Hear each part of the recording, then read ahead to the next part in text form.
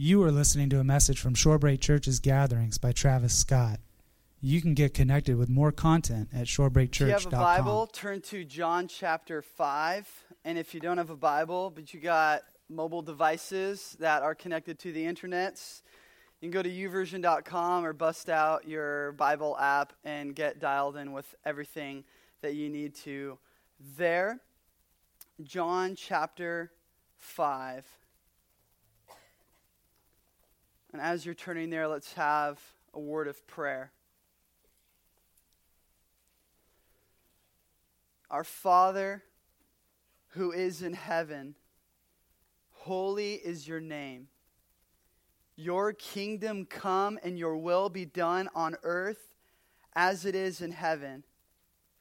Give us this day, at this moment, our daily bread. Forgive us of our sins, and we want to forgive those who have sinned against us. Lead us not into temptation, but deliver us from the evil one. For yours is the kingdom, yours is the power, yours is the glory, forever and ever. Amen. Imagine everything in your life that you've worked so hard on, that you've built your life upon. Imagine that thing ended up being wrong. Just completely, flat out wrong. I mean, you spent time, you spent money, you put tears into it, you have worked very hard on it for many years, and then you come, what turns out after all of that? It's meaningless. I mean, that would be a pretty big disappointment, would it not? That would be a pretty major bummer for sure. Well, Jesus is doing that just with the religious people. There are religious people who Jesus just goes up to them and like pulls the rug out from under them. They've been building their life upon, working on very hard, dedicating their life to the work of the ministry, like we saw last week in the in the earlier portions of John 5. And what Jesus told them was, yeah, you can't honor God without honoring me. You think you can make much of his name? You think you can worship God? You can't. Without honoring God, you can't do that unless you go through Jesus, because Jesus said himself, hey, I am the way, the truth, and the life. You want to get to God, you got to go through me. Jesus said, I am the door of the sheepfold. So he's telling them that even though they go to the temple and worship, they aren't honoring, glorifying God. So what he's doing is just saying everything that you guys have dedicated your life towards, he's just pulling the rug right out from under them. That's a pretty big disappointment. You can see how these religious guys are missing it, and of course they don't see it. I read this week about Florida Governor Rick Scott. There's an epidemic that's beginning to happen. No one knows how big it's going to become.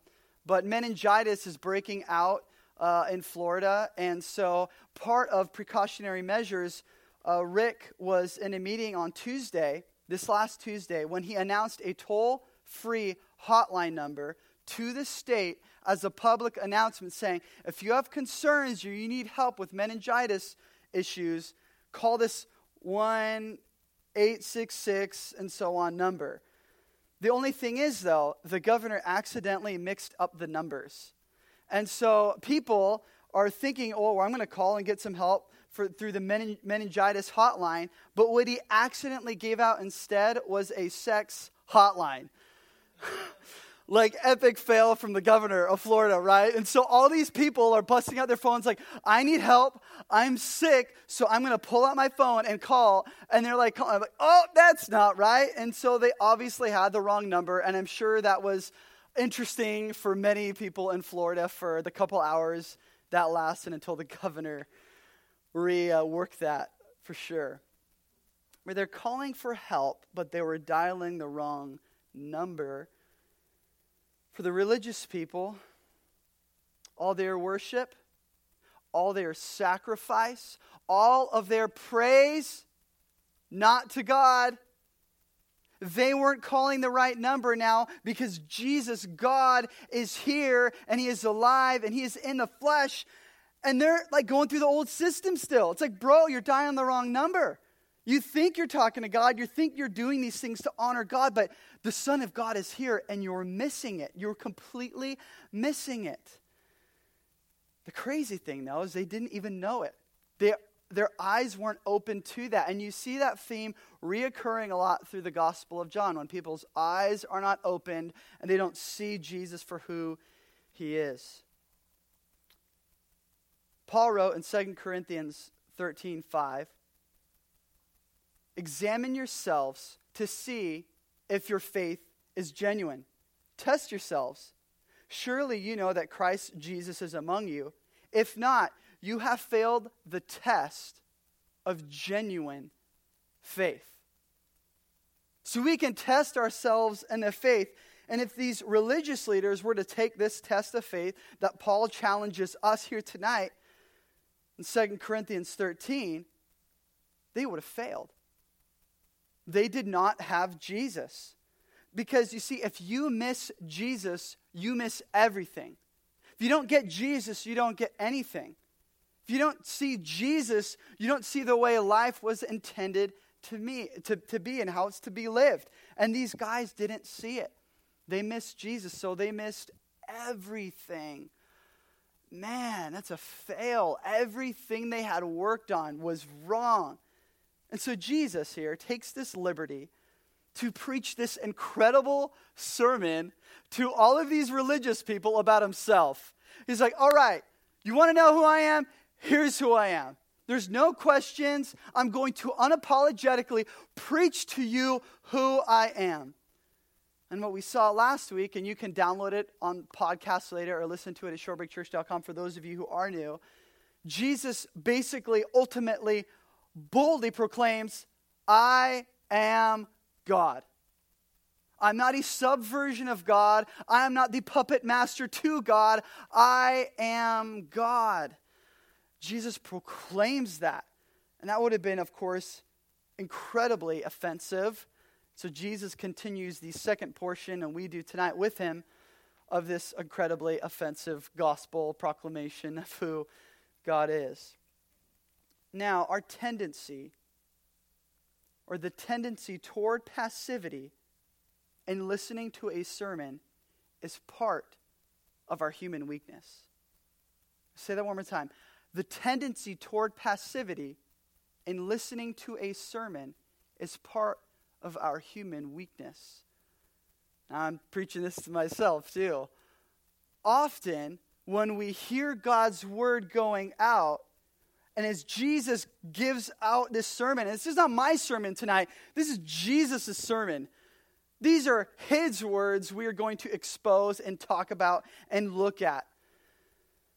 Like the Jewish religious leaders, we often can try to downplay much of what he says, right? Oh, it's for that guy, for that girl sitting next to me. That's not, that'd be really good for my friend actually, but not for me. Don't even go there. We can often try to downplay what he says, and that's part of our condition as sinners. But Jesus will not let us wiggle off the hook on this one. He goes deeper and deeper and deeper and deeper. It's like, all right, can you back off, Jesus? He's like, no, I'm not going to back off. And so tonight, we're not going to back off as we go into God's word. Now in John 5, this is going to expose areas in our life that you and that I need help with. Because Jesus is going to attack the core of who we are. He's going to attack the very heart issue that you struggle with and that I struggle with. This isn't like your warm and fuzzies message. You know what I'm saying? There are those messages, you're like, oh, I love church, man. It's like warm and fuzzy. I feel good. I'm just going to grab my Snuggie, get in a cuddle sandwich, enjoy some hot cocoa at the campfire, right? It's not one of those messages. Now, Jesus does encourage, and we've had those messages, but if we are going to become more like the image of God's Son, Jesus, there are some things in our life and in my life that need to be extracted, roots that need to be taken out, sin that needs to be uprooted from our dark hearts. And it's painful when that happens. So today we go under the knife of God's word from Jesus himself, from verse 30 to verse 47, for some much needed open heart surgery. And as I've been praying over this, God has been doing that even within my own life. And it's been awesomely painful, but of course it's for my better and for your better, so that we would amplify and make much of Jesus. Look at verse 30 with me. I can do nothing on my own, Jesus speaking. As I hear, I judge, and my judgment is just, because I seek not my own will, but the will of him who sent me. So Jesus here is reiterating the point again to the religious people and to us tonight, that he is directly in sync with God. He is directly doing it. When God steps, Jesus steps. When God says something, Jesus says something.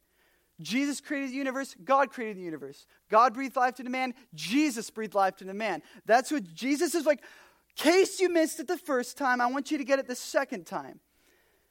Now, ultimately, though, Jesus is delivering this one-liner here that's going to drive the rest of the sermon home that he's giving.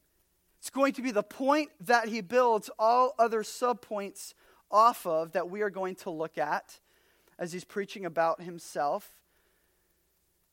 So he's going to launch off this one point. So, what is the point? What do we see here? The second half of verse 30. What is his main point? I seek not my own will, but the will of him. Not my will, but the will of him. It's not about me, Jesus is saying. It's about God. It's not about my will, but it's about his will. So we've called our message tonight, Not Me, but Him. Not me, but Him. Verse 31. If I alone bear witness about myself, my testimony is not deemed true. There is another who bears witness about me, and I know that the testimony that he bears about me is true. So who is this person? Who is this figure? Well, there's two people. First, verse 33, you sent John as he bore witness to the truth. Not that the testimony that I receive is from man, but I say these things so that you may be saved. Jesus is trying to build a bridge here, if you guys can see, with these religious men. He's like, you received John. You're so close to receiving me. Just can't you guys get it? But they didn't. Verse 35, he was burning in a shining lamp. What a description. Man, that would be awesome if Jesus would say that about us. Are we burning in shining lamps for his glory? And you were willing to rejoice for a while with his light. But the testimony that I have is greater than John. So who's the second witness to Jesus? For the works that the Father, all right, now he's busting out the big name, God, has given me to accomplish, the very works that I am doing, bear witness about me that the Father has sent me. Jesus is like, yeah, I don't need man's testimony. You guys think you could need man's testimony, saying, but I don't need man's testimony. I have God on my side because I am God. I don't need someone to make me feel good and someone to approve of me. And Jesus is talking to the people who are supposed to know God, but they don't believe in God. I mean, these guys have the title. They got the ministry position.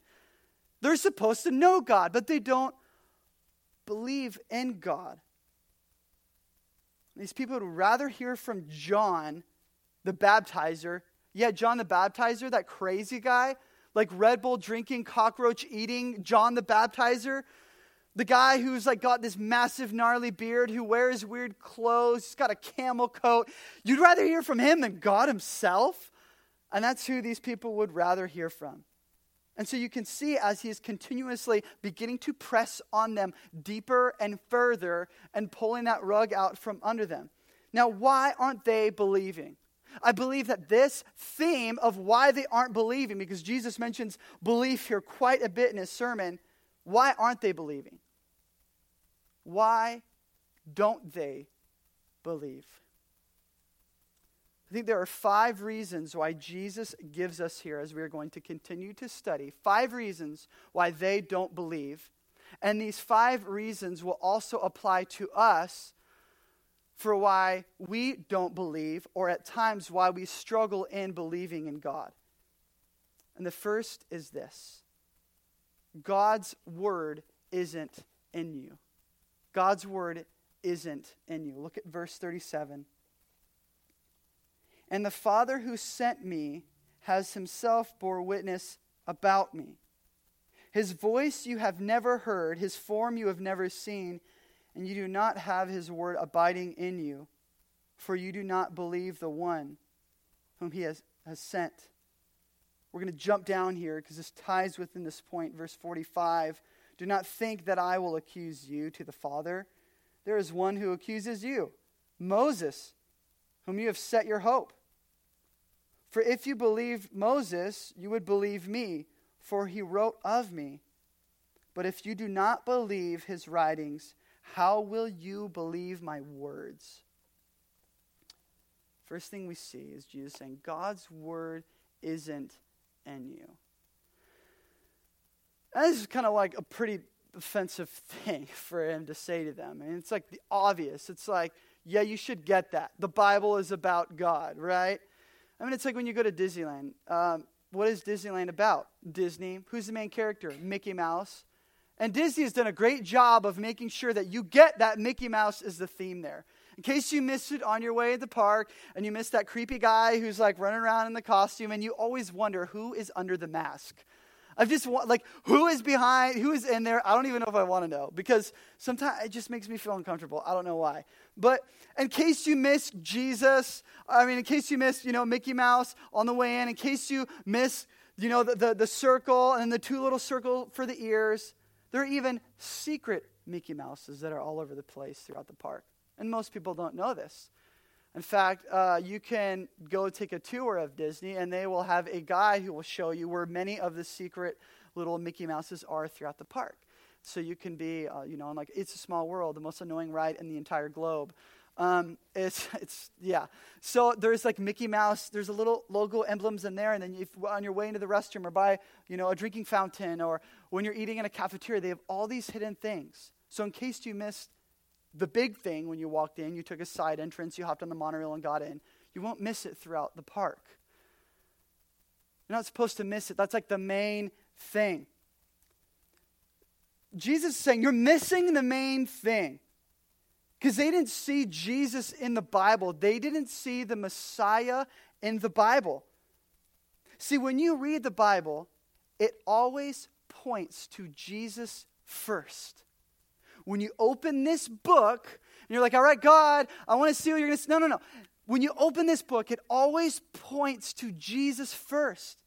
And how often when we pick it up, it's like, all right, here we go. It's like, look, we try to open up. It's like, well, what points to me? And it's like, oh, maybe this part's for me, and this is good. Or, oh, this verse. Oh, if my boyfriend could read this verse right now, or my friend, or my spouse, or a student. If they had, I got this verse for them. And you go, you don't even pray about it, and you walk over and you're like, all right, I'm going to drop some Bible smack on you. See, when we open this book, the first thing we should see and look for in Scripture is Jesus. You can't miss that. That is the main point. It always points to Bible. The Bible always points to Jesus first when we read it. And if you want to fail when reading the Bible, because there is a wrong way to read your Bible, see yourself in the Bible first before you see Jesus. Or see someone else and their circumstance first. When you open this book and you see it through the lens of Christ crucified and risen from the grave, it makes sense. It comes to life. And the Holy Spirit works in you through that. And when you don't see Jesus in the Bible, as you read the Bible, you will end up living in condemnation. Have you ever picked up the Bible and you've read it and you just feel completely condemned? Conviction is one thing. Condemnation is another thing. Sometimes you feel so convicted, so condemned, you're like, how could I pick this thing up again? All it does is exposes all of my problems, all the issues that are wrong with me. And when you don't see Jesus, when you don't read about Jesus in the Bible, no wonder you're reading it wrong. Because you see, man, love God with our heart, soul, mind, and strength. Are you kidding me? Who has done that? Like, I give God like 5% of my energy and heart half the time. That's on a good day, you know? Like, I feel condemned. Yeah, but you know what? Jesus did love God with all of his heart, soul, mind, and strength. And so because you read that through Jesus, because you are Jesus and God gives you Jesus' righteousness, you don't read it in condemnation anymore. Now, sure, there are things that God will do and he is doing and uprooting and removing sin that needs to be removed, and as we're going to continue through the study tonight. But when you don't see Jesus in the Bible, you end up living in condemnation and reading the Bible as a condemned Christian. And of course, if you aren't a Christian, you are condemned already. So repent and give your life to Christ. I love what Martin Luther said, though, about this. He who would correctly and profitably read Scripture should see to it that he finds Christ in it. Then he finds life eternal without fail. When you open this book, ask the Holy Spirit to give you the eyes to see Jesus in the Scriptures, and you will not be condemned. You will be convicted, but you won't be knocked down and destroyed. You will have encouragement from him, because God's word will take you beyond your sin so that you will see Jesus. It will do that. When you are in this book and you love Jesus and you see him, it's going to take you past your sin so that you would see the glory of Jesus. The Bible never leaves you in a state of condemnation when you read it as a Christian. So, all that to say, God's word wasn't in them. Jesus uses the phrase, God's word wasn't abiding in you. It's not abiding in you. That's what he says. In verse 38, if you want to underline that word abiding and write this down, abiding, that word is mano. It's a verb meaning remaining. That word means remaining. Now you think, yeah, obviously, abiding, remaining, same thing. But it's interesting because it's a verb and it's constant. So God's word should continuously and actively be remaining in you. Shouldn't just be in you, but it should be doing something in you. It's an action that's taking place inside of you. God's word should be actively, continuously be remaining within you. And for these religious leaders, that's not the case. They couldn't say what King David said over Israel in Psalm 119. I will meditate on your precepts. God's word saturated David's life. So much so that even his thoughts, when David would think about God, he would meditate, or when his mind would be moving, he'd be saturated in the word of God. Now, got to go back though. What did the Pharisees build their life on? The Old Testament, the Bible. Really? Okay, so they built their life studying the Old Testament. They would have had Genesis, Exodus, Leviticus, Numbers, and Deuteronomy all memorized. How is God's word not abiding in them? So Jesus just said, well, God's word isn't abiding in you. And even they would have been like, what are you talking about, Jesus? This makes no sense at all. They had God's word, but God's word didn't have them.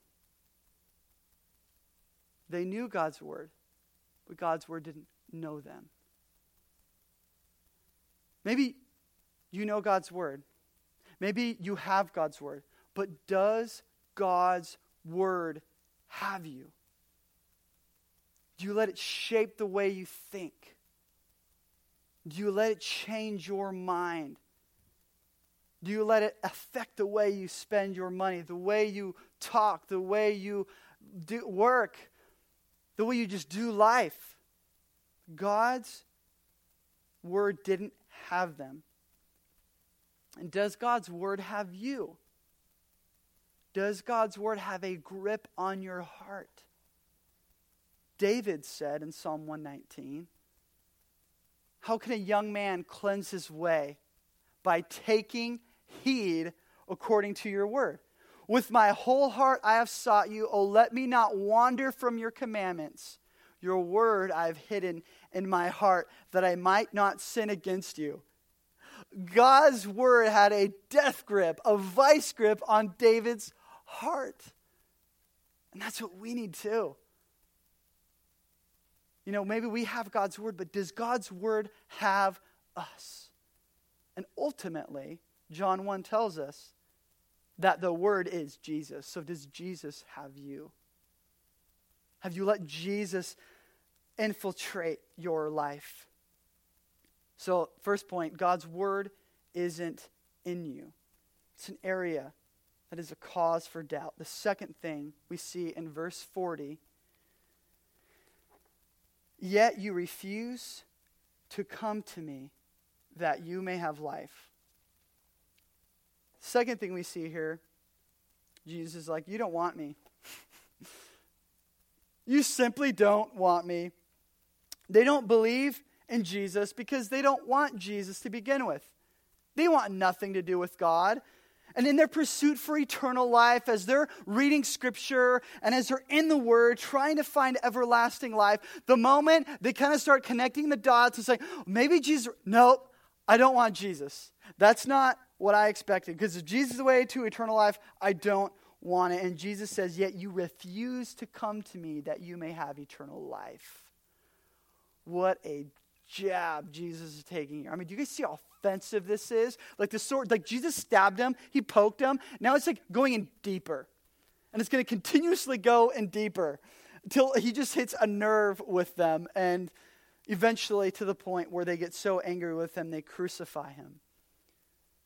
But John 3:19 kind of exposes, actually sheds some light, so to speak, on why they don't want to repent and believe in him. And this is the judgment, that light has come into the world and people love the darkness rather than the light because their works were evil. People don't want Jesus because they love their sin more. People don't want to worship Jesus because they are happy with where they're at. They're comfortable there. That's from Jesus' mouth himself of why people don't believe in him.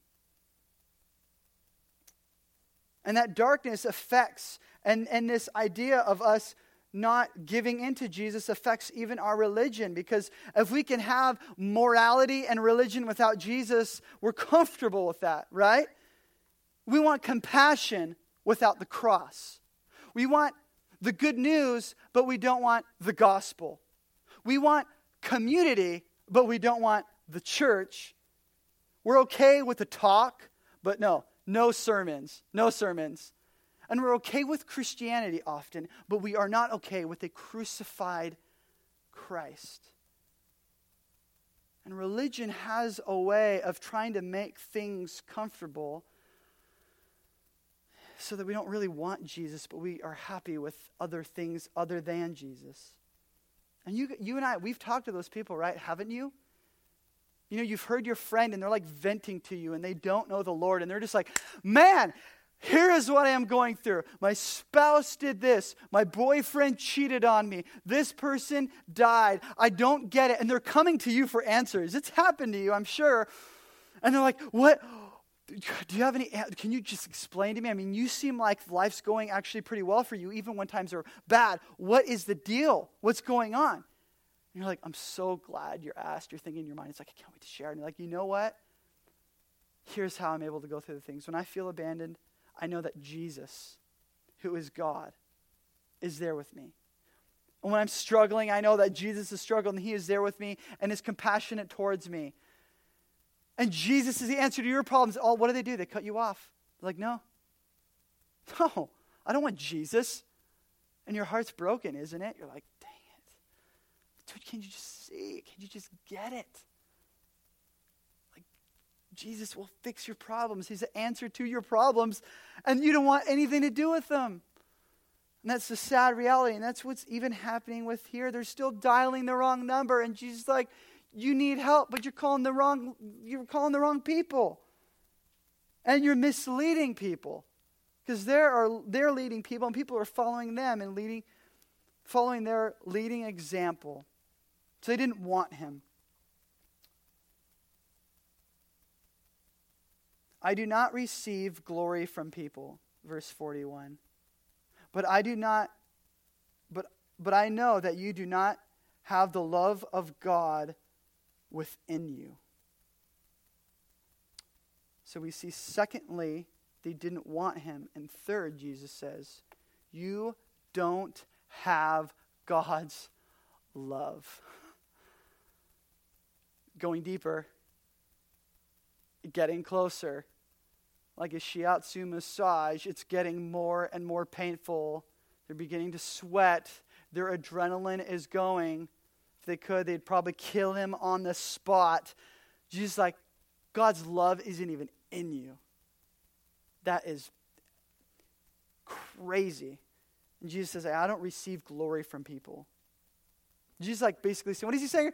You're so full of yourself, religious people, there's no room for God's love inside of you. You're so full of loving yourself and loving the praise of other people. There's no room for God's love within your own heart. You're just full of yourself. And Jesus is making it abundantly clear. Jesus isn't asking for like, so did I do okay in my sermon, Pharisees? Like, are there any points you can help me out with this? You know, can I pull this together? Can I be more creative here? Jesus doesn't need their glory and affection to stroke his ego. Jesus is quite all right without the glory from man, especially these people. And they desired love from others so much, so badly, they couldn't love God. They desired love from everything else but God, from the world.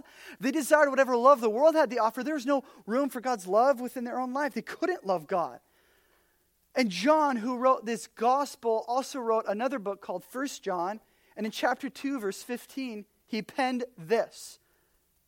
Do not love this world. Do not love this world, nor the things that it offers to you.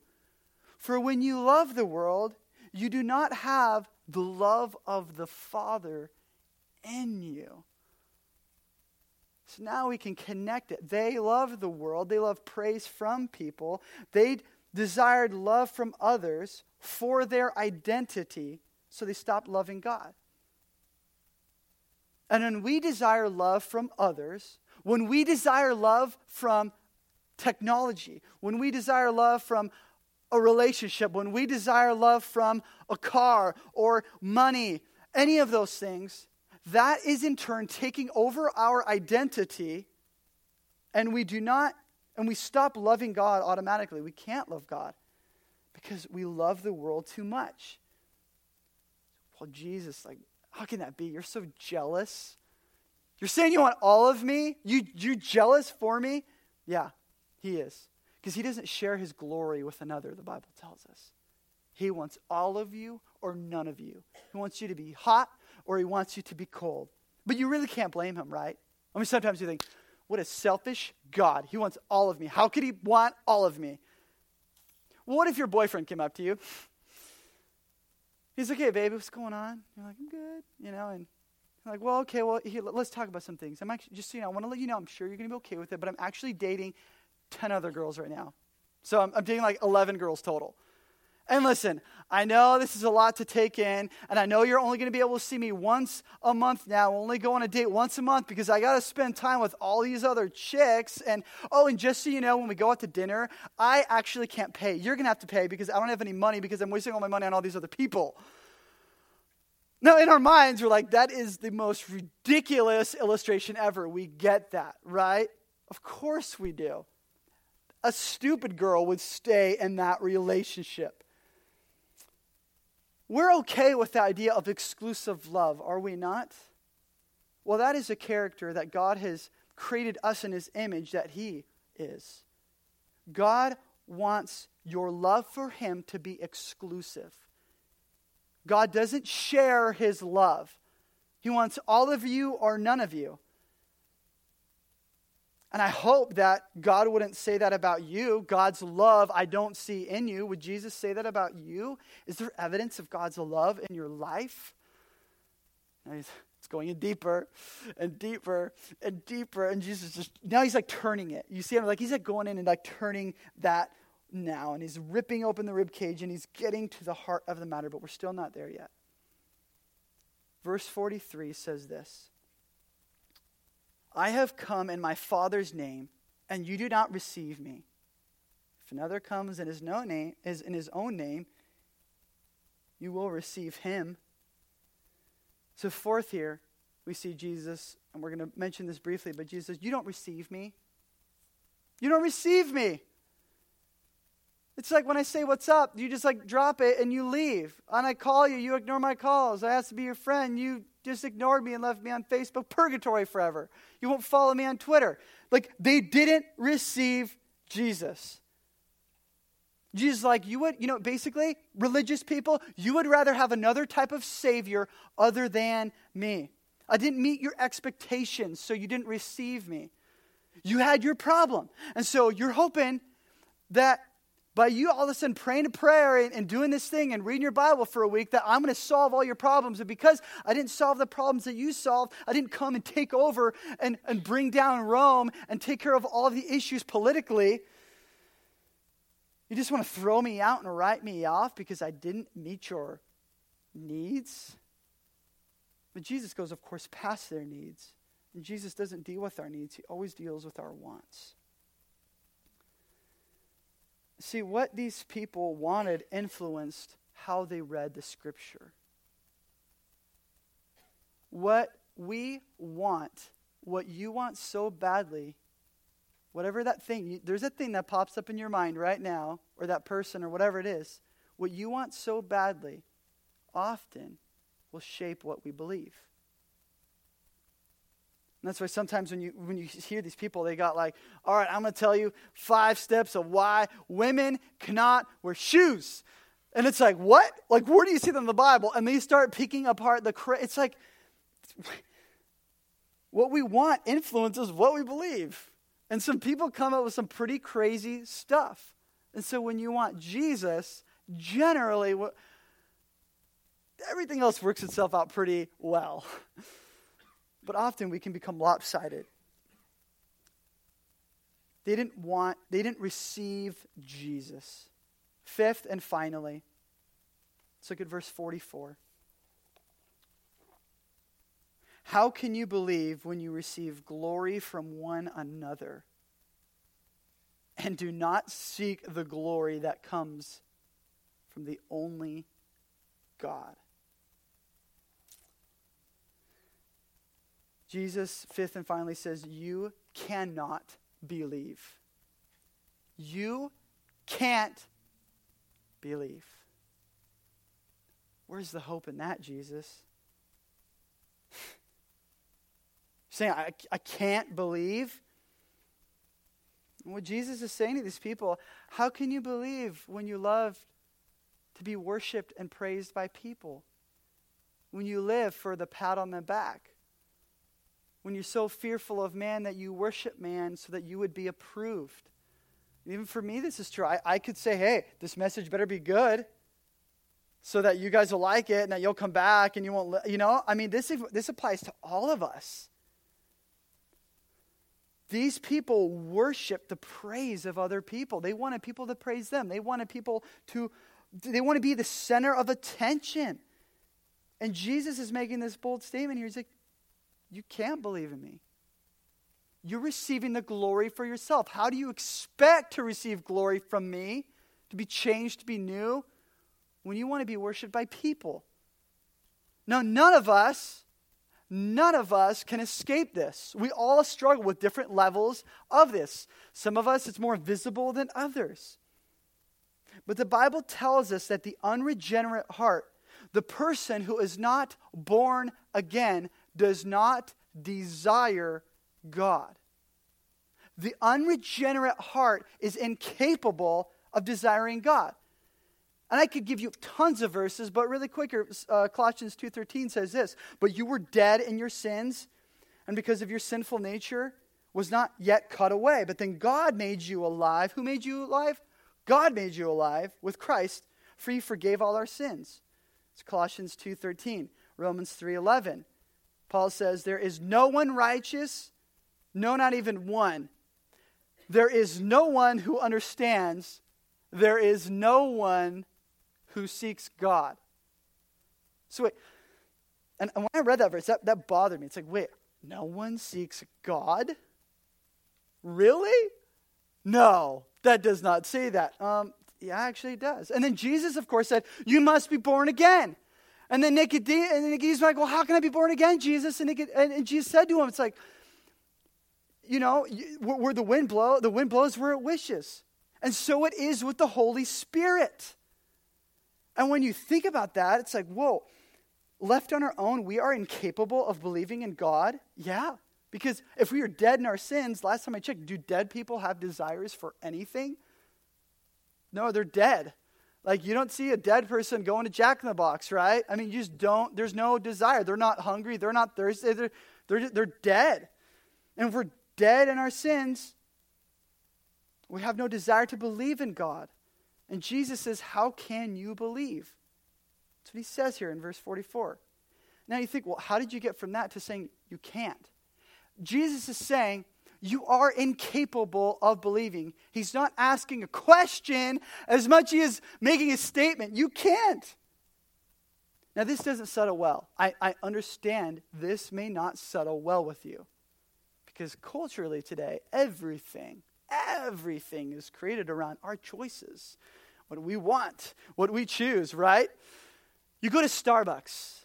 You walk into Starbucks. Did you know that there are 87,000 drink combinations at Starbucks?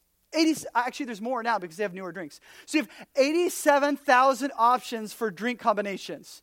It's like, really? You can walk in. All right, I want a cappuccino. Well, what size? Do you want a tall? Do you want a grande? Do you want a venti? And you're like, what is a grande and a venti? I don't even know. Just give me my drink. I'm like, okay, well, you want a cappuccino? Do you want that wet? Do you want that dry? Do you want that iced? Do you want that hot? Do you want an extra shot? Do you want a decaf? Do you want, it's like, I don't know. Do you want whole milk? Do you want 2%? Okay, I get it. I have choices. I have options here. I don't know if you guys have ever heard of the Coke Freestyle fountain machine. I've been following this thing since like Coke first released a concept of it in a few test markets. It's pretty cool. It's not like your typical ghetto vending machine. You got your quarters, you drop in 4 quarters, and you get like a Coke or a Sprite or a root beer. You walk up to this thing. First off, it's touchscreen, so it's really nice. And you walk up to it, and this Coke Freestyle machine, you can pick the different flavors. And it's like all about your choice, And so right now, the popular flavor on the Coke, this Coke Freestyle machine is Sprite with peach. So you can have like Sprite with peach, or you can do root beer with vanilla, or you can do whatever. I mean, the combinations really are endless. In fact, on their website, their motto, their slogan for this Coke Freestyle machine is they've been growing and adding more and more, and it's into its version 3.0 for it. They've called it the Fountain of You. And this is what it says on their thing: explore refreshment your way with over 100 choices at your command, from sparkling to diet to caffeine-free. It's all here, right at your fingertips. Some brands you know and love, some are only available on Coca-Cola Freestyle fountains. It's like, sweet. Well, we don't have one in here. I already checked, so don't go around looking for it. I am praying that we get one, though. Maybe, maybe not. We like choices. We like options. We like, oh yeah, I got my choices here. Listen, choices left on your own, maybe not with the Freestyle machine, but choices within your own life, on your own ability, left on your own, you will make bad choices. You will wreck your life. So is there proof for that in the Bible? Yes, there is actually. In Genesis, in the beginning, when everything was perfect, when everything was amazing. Why was it amazing? Well, I don't know, a husband and wife walking around naked and unashamed. That's a good day for you, okay? Just saying, let the cat out of the bag there. And not that, but think about this. They had perfection. They didn't even have belly buttons, okay? Did Adam and Eve have a belly button? No, they did not, because they were not born from someone. God made them out of dust. Pretty amazing. So no, they did not have a belly button. And the chicken came first, settled. End of story, there. But in perfection, living in the Garden of Eden, walking in the cool of the day, they were perfect people. They were sinless. Life was good, was it not? It was amazing. They could eat of whatever they wanted to. They had perfect harmony and relationship with God. But even in perfection, how did that turn out? Even in that beautiful Garden of Eden, as perfect people, what did refreshment their way look like? What were their choices? God or this forbidden fruit? See, man, when left up to our own choices, by default we choose sin. It's just how it is. Even in perfection. Adam and Eve are like amazing, right? They're better than you and I. They lived longer. They, I'm sure, looked better. And they knew God way more intimately. I mean, if anyone would represent mankind in the garden for perfection, it would be them, because they were perfect for a season. Yet we see that in perfection they still chose sin, because with perfect circumstances we still do not choose God. And that's why Jesus said, you can't believe. You can't. You don't have the ability within you as an unregenerated, born again Christian. You can't. But then Jesus says, well, you must be born again. Like, all right, I'll be born again. You can't believe. Verse 45 and 47 here in closing. Do you not think that I will accuse you to the Father? There is one who accuses you, Moses, of whom you have set your hope. For if you believed Moses, would you not believe in me? For he wrote of me. But if you do not believe his writings, how will you believe my words? Jesus is like, here's the deal, guys. You don't believe in what Moses said, but everything Moses wrote to in the law was pointing to me. You can't fulfill the law, even though you're trying to, but here am I, the fulfillment of the law. And you can't see that. You miss that. You missed when Moses was in the desert, everyone was thirsty and complaining. When Moses took his rod and struck it more than God told him to, I was the rock that was gushing out. I was the bronze serpent that was raised up. You missed that all? You missed that all.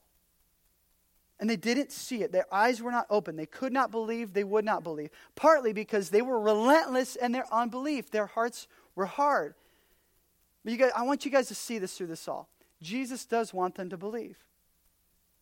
Jesus wants you to believe, and Jesus wants you to grow in your faith. That's why he took the time to preach this. That's why John took the time through the inspiration of the Holy Spirit to record this, so that we would know this fact, that God loves you, that he cares for you, that he has a plan for your life, that he doesn't want you to go to hell, but he wants you to go to heaven. He wants you to believe, and not just to believe, but to grow in your faith and experience the life abundance. Not great life, not perfect life, not the best life you can have now, but a life that is better because you have been given the life of Jesus. A life that is eternal.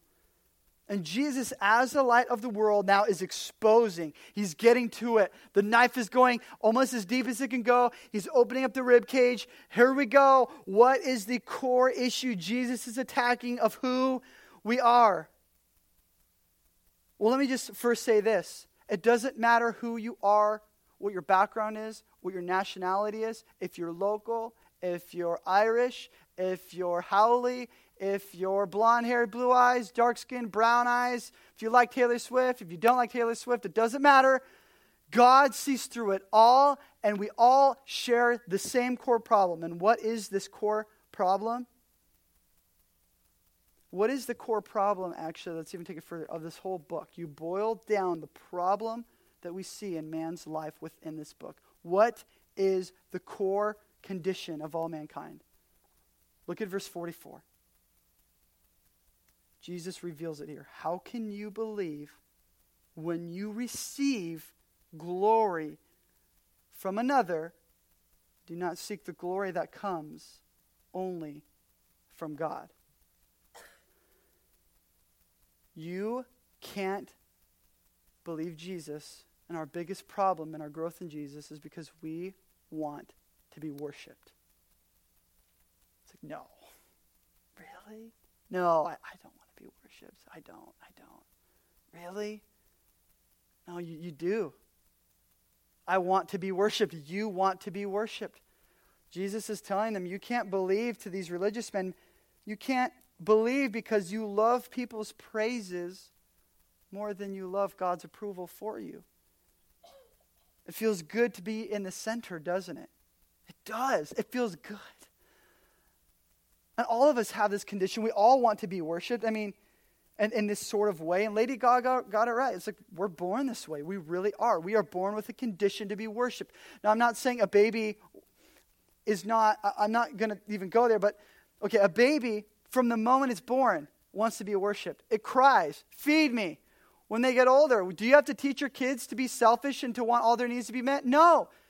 You have to teach your kids to be good, to counteract the bad, because we're automatically born to desire to be worshipped. And we cheat on God's love with the love of man instead of the love of God. We cheat on God's love with the love of man by not receiving the love of God. But you know what? It doesn't matter. Because Jesus still loves you. He still pursues you. He still wants you. He's not done. He's not done with me, even though I want myself to be worshipped at times. Now, our hearts are being renewed. We are regenerated. We're being transformed. We are becoming more in the image and the likeness of God. Verse 43 tells us that we would be ready to receive Jesus if he came in his own name. So what does that mean? Basically, if Jesus came in his own name, like, yep, all right, here's what we're going to do. Here's my agenda. Not God's agenda, here's my agenda. First off, I'm going to add zeros to your bank account. After that, I'm going to get you all new cars. I'm going to get you a smoking hot bride or husband. I'm going to get you all these things, and life's going to be good, and we're going to take over the world. Like, if he came in his own name, they were even okay with John the Baptizer. It's like John the Baptizer is like, I'm here to pave the way of the Lord, but he's still a man, and they're okay with that. But who wants a God that gets murdered? Who wants a God that's unpopular to the point where people yell, crucify him? They would have been okay if they had a God that served their needs, that met their expectations, that made them feel good, that wouldn't expose their sin, that wouldn't convict them. How can we stay prideful when we see our Savior who has been slaughtered? How is there any way we continue to worship ourselves when we see Christ who is crucified? You can't. God etches those things out. He's hit the nerve. We desire to be worshipped. Guys, you go to Starbucks, and I know because I work there, they train you to say the customer is always right. The customer is not always right. I'll just say, I don't work there anymore. They're not always right. In fact, half the time they're wrong. But you know what? We have to worship man. We have to worship the approval of man. We want their money. We want their time. We want their devotion. So we're going to, I'm just going to do whatever you want so that I can get your money, so that I can get your worship and affection. So then I can go and take my money and I can go worship Toyota. Or I can go worship Apple. Or I can go worship the ocean. Or I can go worship a girl or a guy. You guys see how deep this idolatry really does root? What does God say? The first commandment, you shall have no other gods before me. Man, that's Jesus. It's like the heart of worship here. We love power, we love glory, we love worship. Jesus didn't. Jesus came in humility, in the will of his own Father. But let me just say this as an encouragement. You know you are getting closer to Jesus when you begin to think less of yourself. You know you are getting closer and growing closer to Jesus when you begin to think less about yourself and more about Jesus. Like John the Baptizer, you can say, I must decrease and he must increase through me. This isn't about me or my swag, but it's about him and his glory. It's not about me and how far, how awesome, or how great I can be, but it's about how much can I make of his name? How much can I point to how great he is? Because we're sinners to our core. We like to be worshiped, but you know what? As God is changing us and regenerating our hearts, we in turn worship him. Now, why is self-glory in worship the biggest enemy of unbelief? Because if we were to take a survey in here, we were to ask, what is the biggest enemy of faith? You would say doubt. Wrong. Doubt is not the biggest enemy of faith. Self-glory is the biggest enemy of faith. Now, why is that? Because faith at its core, true faith, gives glory to Jesus.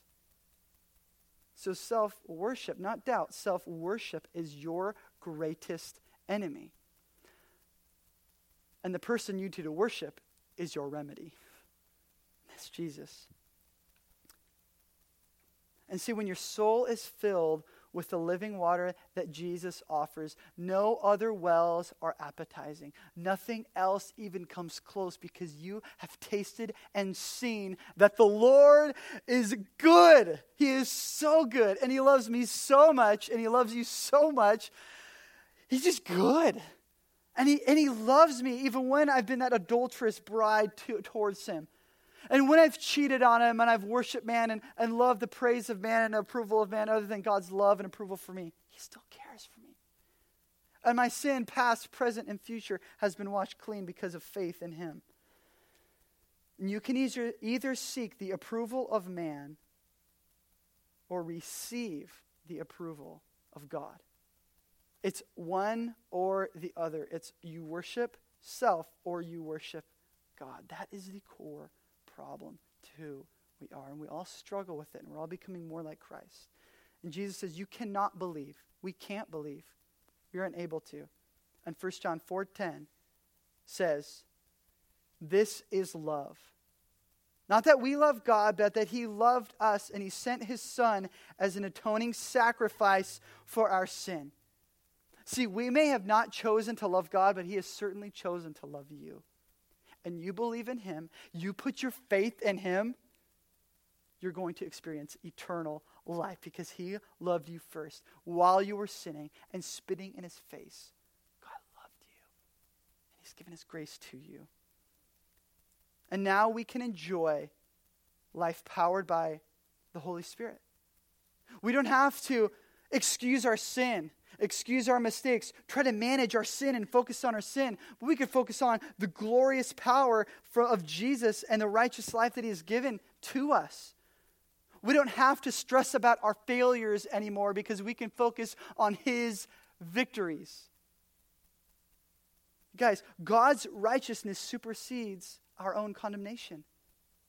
You aren't condemned anymore because his righteousness is bigger than your condemnation. And because our identity now is in the righteousness of Jesus as a believer, it's not about what I've done anymore, but it's about what he's done. It's not about how holy I am, but it's about how holy he is. It's not about how sinless I can be, but how perfect he is. And he gives that to me because it's not about Jesus. It's all about him. Or it's not about us. It's all about him. And I pray that we would become more like Jesus said in verse 30. Not my own will, but his will. It's not about me. It's about God. It's not about us. It's about Jesus. Not me, but him. To his glory, forever and ever. Amen. We hope that Jesus is doing a work in your life from the message that you just heard. We would love to hear how you were impacted and what was impressed on your heart. Share your story by emailing connect@shorebreakchurch.com. And if you don't know Jesus as God, Lord, and Savior, or you have more questions, send us an email to info@shorebreakchurch.com so we can get you dialed in with a free Bible and resources for your new relationship with Jesus and answer any questions. If you'd like to support the gospel going out through Shorebreak, you can click the Give button at shorebreakchurch.com. You can give a one-time gift, a recurring gift, or whatever God puts on your heart. Mahalo.